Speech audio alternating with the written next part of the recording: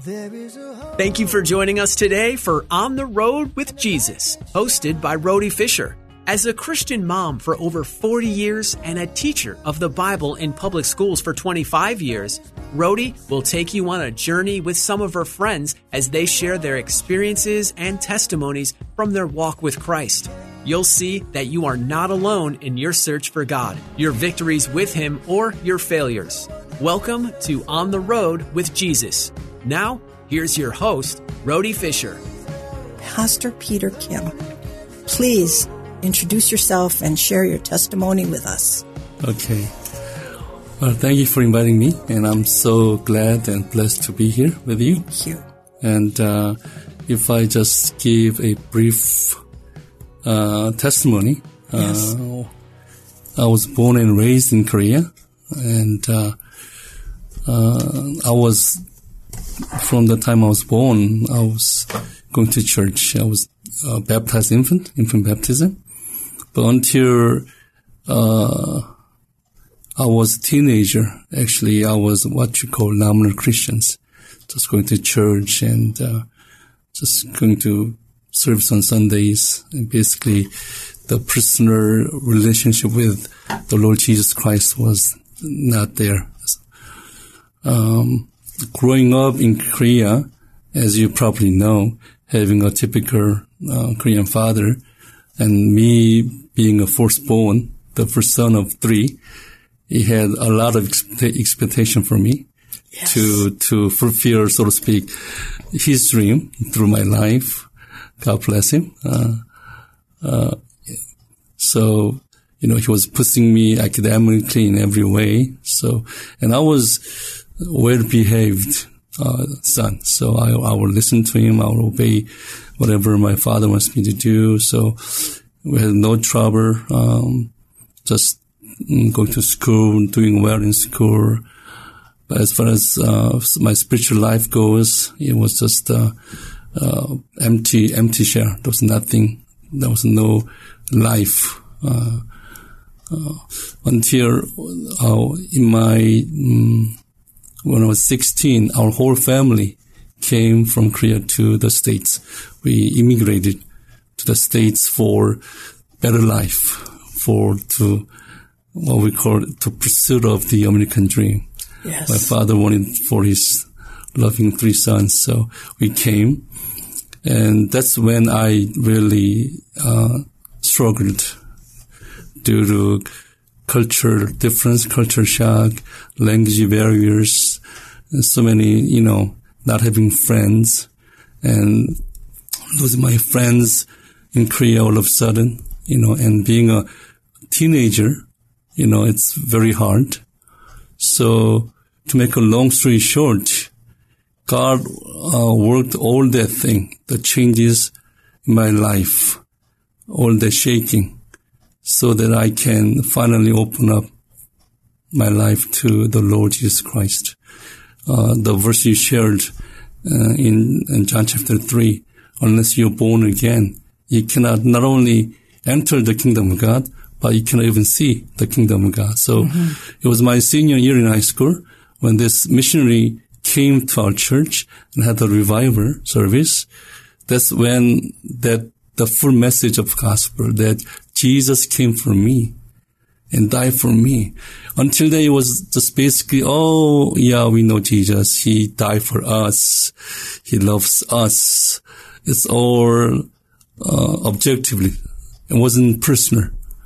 But through that revival meeting, that God spoke to me, saying that I sent my son, Jesus Christ, for you. And he died for you. Wow. He rose again for you. And he has life eternal in heaven for you. And if you receive him, then you can have all this. So it was a 4-day retreat, the revival service, but last day, which is Sunday evening service. And usually the last meeting, the speaker will give us the altar call. And the message was so powerful and it was speaking to me. I had to walk and kneel down. I cried, I wept. There were so many tears and And I received him personally as my Savior, as my Lord, and I was born again. The funny thing is, I think it wasn't a big church, so, there was not about 100 people together. But I figured at least 10 or 20 people will come forward to receive Jesus Christ. Wow. But when I gathered myself and after, getting prayed and sinner's prayers and getting prayed by the speaker, when I stood up and I looked around, I was the only one that walked down this aisle to receive Jesus. Wow. So it was a special revival meeting for me personally. Isn't that great of God to do that? It was amazing. Yeah. I love it. So you were 16, you said, at the time? I was actually, 16, I came to the States. Okay. So it was my senior year in high school. So 18? I was turning 18, yes. Okay. So here you are, on this trajectory to become a doctor. You said your father wanted you to become a doctor. My father wanted me to become a medical doctor, yes. So you're now in college. Yes. And you're studying at, did you say UCLA or SC? USC. I went to USC as a pre-med major, majoring in chemistry. Yes. Eventually to go into medical school. So I was doing very well. And, but, as I told you earlier, because we known each other for long, I had calling from God the moment that I was. That's going to make noise there. The moment I was born again. Wow. I knew that God was calling me to full-time ministry. But I have been always putting that aside, not rejecting, but it was such a heavy spiritual burden for me that I every time that God reminded me of that calling, I would put it aside. But this, when I was, again, the senior in the college in USC, we have a retreat every summer. And, again, another missionary came to our retreat as a speaker. And again, at the very last meeting, he gave us not altar call, but call for the young people to serve God full time, whether as a pastor or missionary. Some full-time ministry. And again, I could not resist that calling anymore. So when you accepted the Lord at 18 or almost 18, you already knew God was calling you into ministry. I had a feeling, but yes. You were squelching that. And yes. Because of the higher calling you thought from your father, who wanted you to be a doctor. Not higher, but my more, let's say physical, yeah. Right. So I value that as well, but at the same time, the calling that God is giving me was, it was in a way, it was too much for me that I was not,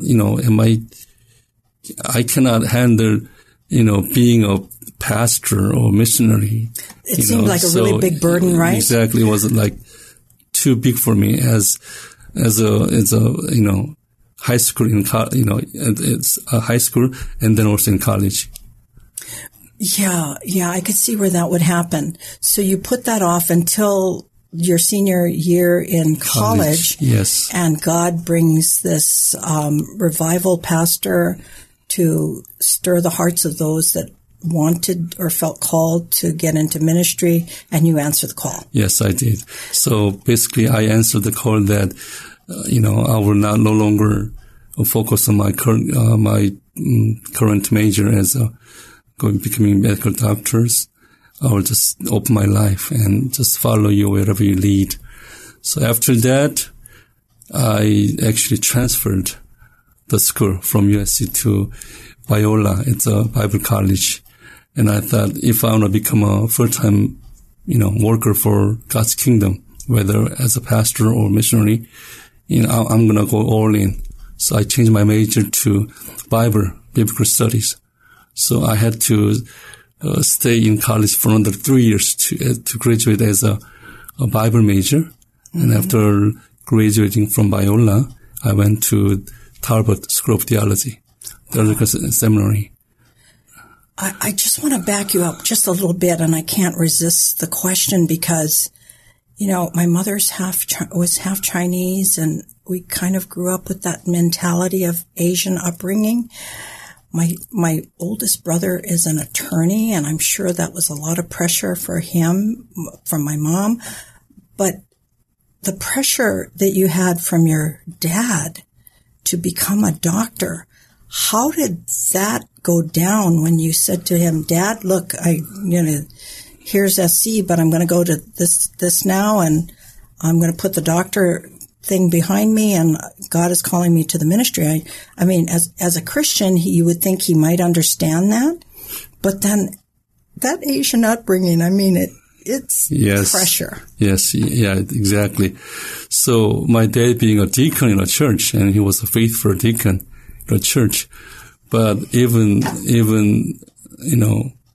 to him, me changing my major to Bible and going to full-time ministry was a shock for him. So after I came from that retreat in my senior year in college and came and I prayed and how can I tell this to my parents, especially to my dad, not breaking his heart. Yes. But finally I had to, because the summer was almost gone and it was time for me to actually, I actually applied to Biola and I got accepted, and so I had to tell him that I'm going to different school coming forward. So I told him finally, and in the beginning, he was quite upset actually. So I'll say at least for first couple of years, he was upset. He says, "Why you? There are so many other people who can do, as a pastor or missionary. Why you?" Right. And I had to recite whatever God laid in my heart. I have to, share the gospel. I'm in debt of the gospel, unless I preach the gospel, my life has no meaning, so to speak. Exactly. And he understands it, mentally, because he's a Christian. But that huge disappointment, right? To have his son going to that direction, that course. Yeah, he is very disappointed. But thankfully, after much prayers and as I graduated from Biola and went into Talbot and I became a youth pastor at this church, he finally came around and he blessed me. From that point on, yeah. Now he's with the Lord. Okay. He just passed away last March, actually. Aww. Yeah. Aww. God bless him. Yeah. Yes. So, Pastor, you became a pastor, mm-hmm. and you were a youth pastor for a church. And were you married at the time, or not married, or? I was single. Okay. Yeah, and it was actually the first church I went into as a youth pastor. I met my future wife, Mindy. Okay. Yeah, she was working as a Sunday school teacher, and I went there as a youth pastor. I would train the teachers, and so we got close. And she was very nice, spiritually mature. So the Lord gave you to her. To make a long story short, yeah, after like 2 years of ministry, I proposed to her. Okay. And, we got engaged and married. So then did you become a senior pastor somewhere? Yeah, after much later. So I was, working as a youth pastor, elementary pastor, every pastor in, church position in Korean American churches. Okay. So I was youth pastor, elementary pastor, college pastor. And then after I was ordained, I was, what you call, assistant pastor for a couple of years. Then it was when I went to this church in Kansas, as a pastor for English ministry in a Korean American church. Mm-hmm. After our senior pastor has moved on to another church, the church called me as a senior pastor. So I pastored there for about 5 years as a senior pastor and also as a pastor for the English ministry as well.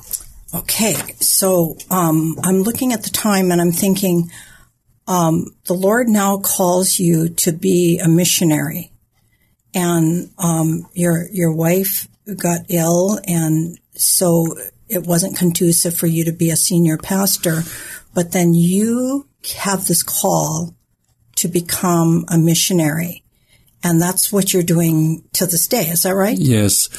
It was actually end of 4th year as a senior pastor at this church, this Korean American church in Kansas, that my wife came down with lupus. And you know what it is? Yes, because I have that too.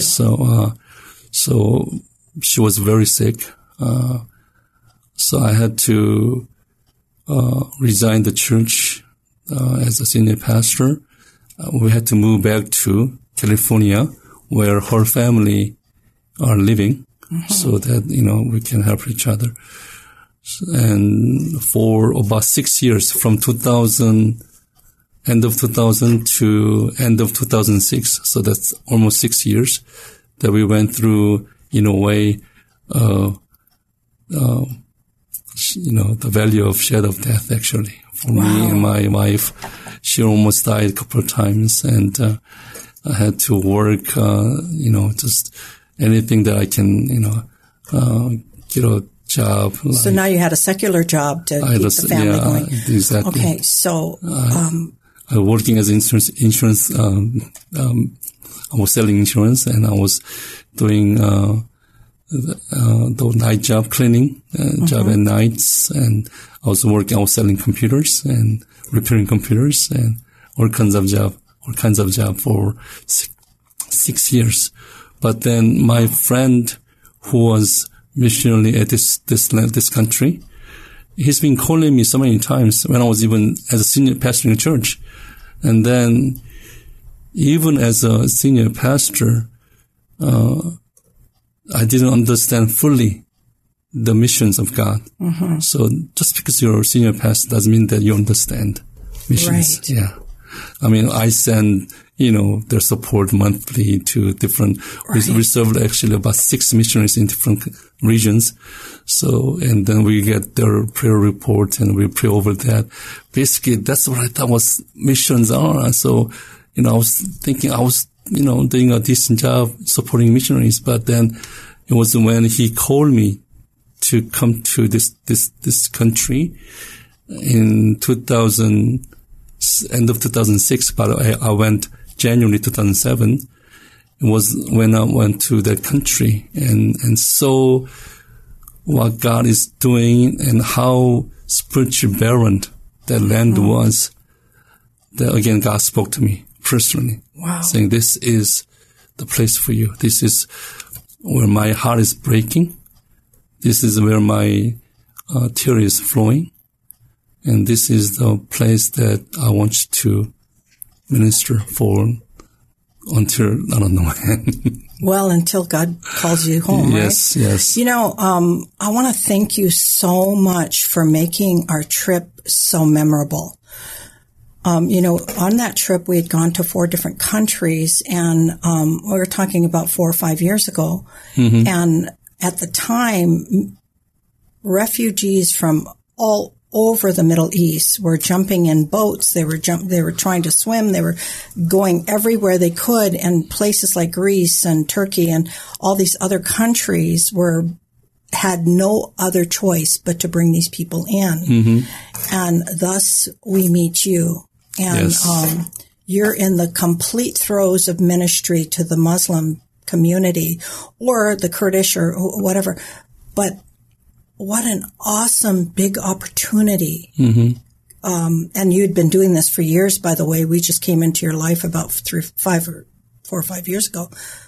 That you had to show us and for us to get involved in this awesome, huge ministry.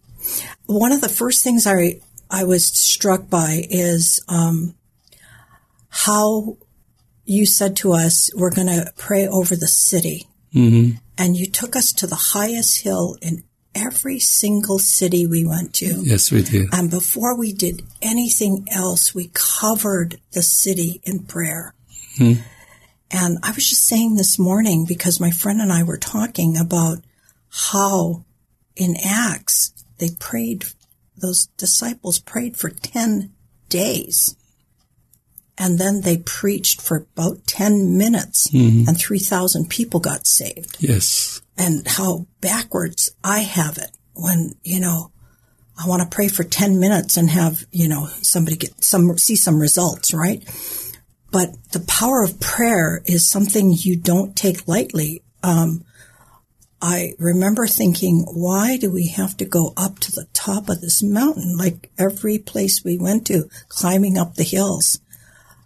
Well, once I got up there to see the gravity of the whole city in one breath was spectacular. Yes. But to join hands with other Christian people and pray over the city is something that you do all the time. Yes. Tell me about that. Yeah, especially whenever I'm hosting a team from either Korea or from the States, I do that because, number one, when you go into this high place, you can see entire city. So whenever you do that, God every time gives his heart over the city. Yes, it was so spectacular. And you can pray on site with godly insight. Whatever God is feeling, his breaking heart over the city. Right. And secondly, it has a symbolic meaning that as you are in this high place, you're proclaiming the lordship of Jesus Christ over the city. Right. You're inviting Jesus to come and have your throne here and have your way on this, in this city, on this people. So it has a symbolic meaning. And thirdly, the Bible says, unless you go into the strong man's house and bind him first.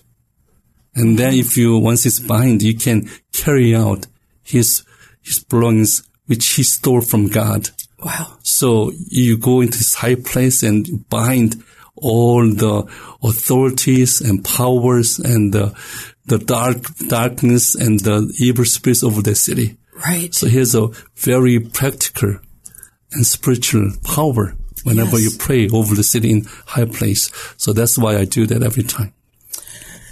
Yeah, thank you so much for that. And, the other thing that I remember about our trip was going to visit each and every missionary, not missionary, but each and every refugee that has now found a home.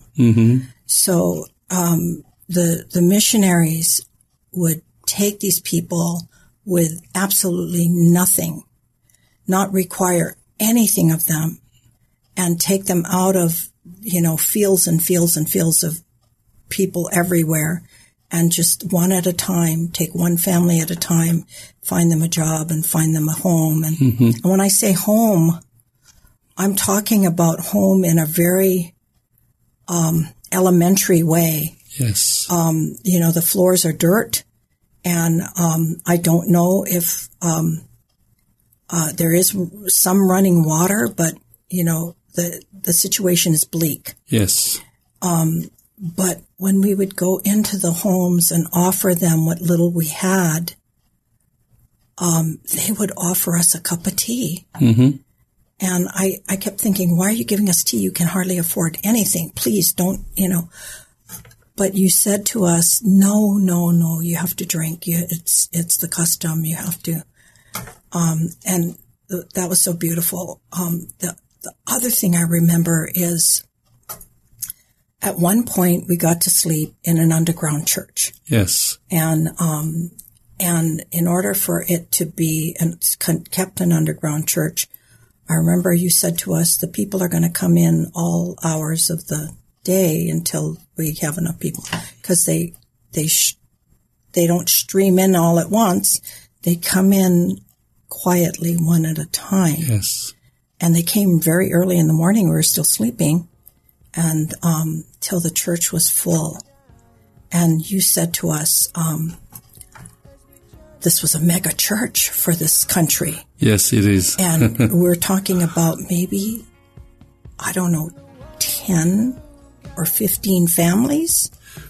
Yeah, altogether, I think on that particular Sunday, we had, as far as number of people with us being there, maybe about 50. Thank you for being here today for On the Road with Jesus with your host, Rhody Fisher. Every week, you'll hear experiences and testimonies from her and her friends as they share their journey with Jesus. You'll see that you're not alone in your search for God, your victories with Him, or your failures. If you have a question about today's show, email Rhody Fisher at rawfisher@ontheroadwithjesus.com. Spelled R-A-H, Fisher at ontherhodewithjesus.com. Or leave a voicemail at 951-817-0094. That's 951-817-0094. On the Road with Jesus is sponsored by Global Expressions Language Project. Learn more at asquaredlamps.org. That's the letter A, squaredlamps.org. Be sure to join us each week at this same time for more On the Road with Jesus, hosted by Rhody Fisher.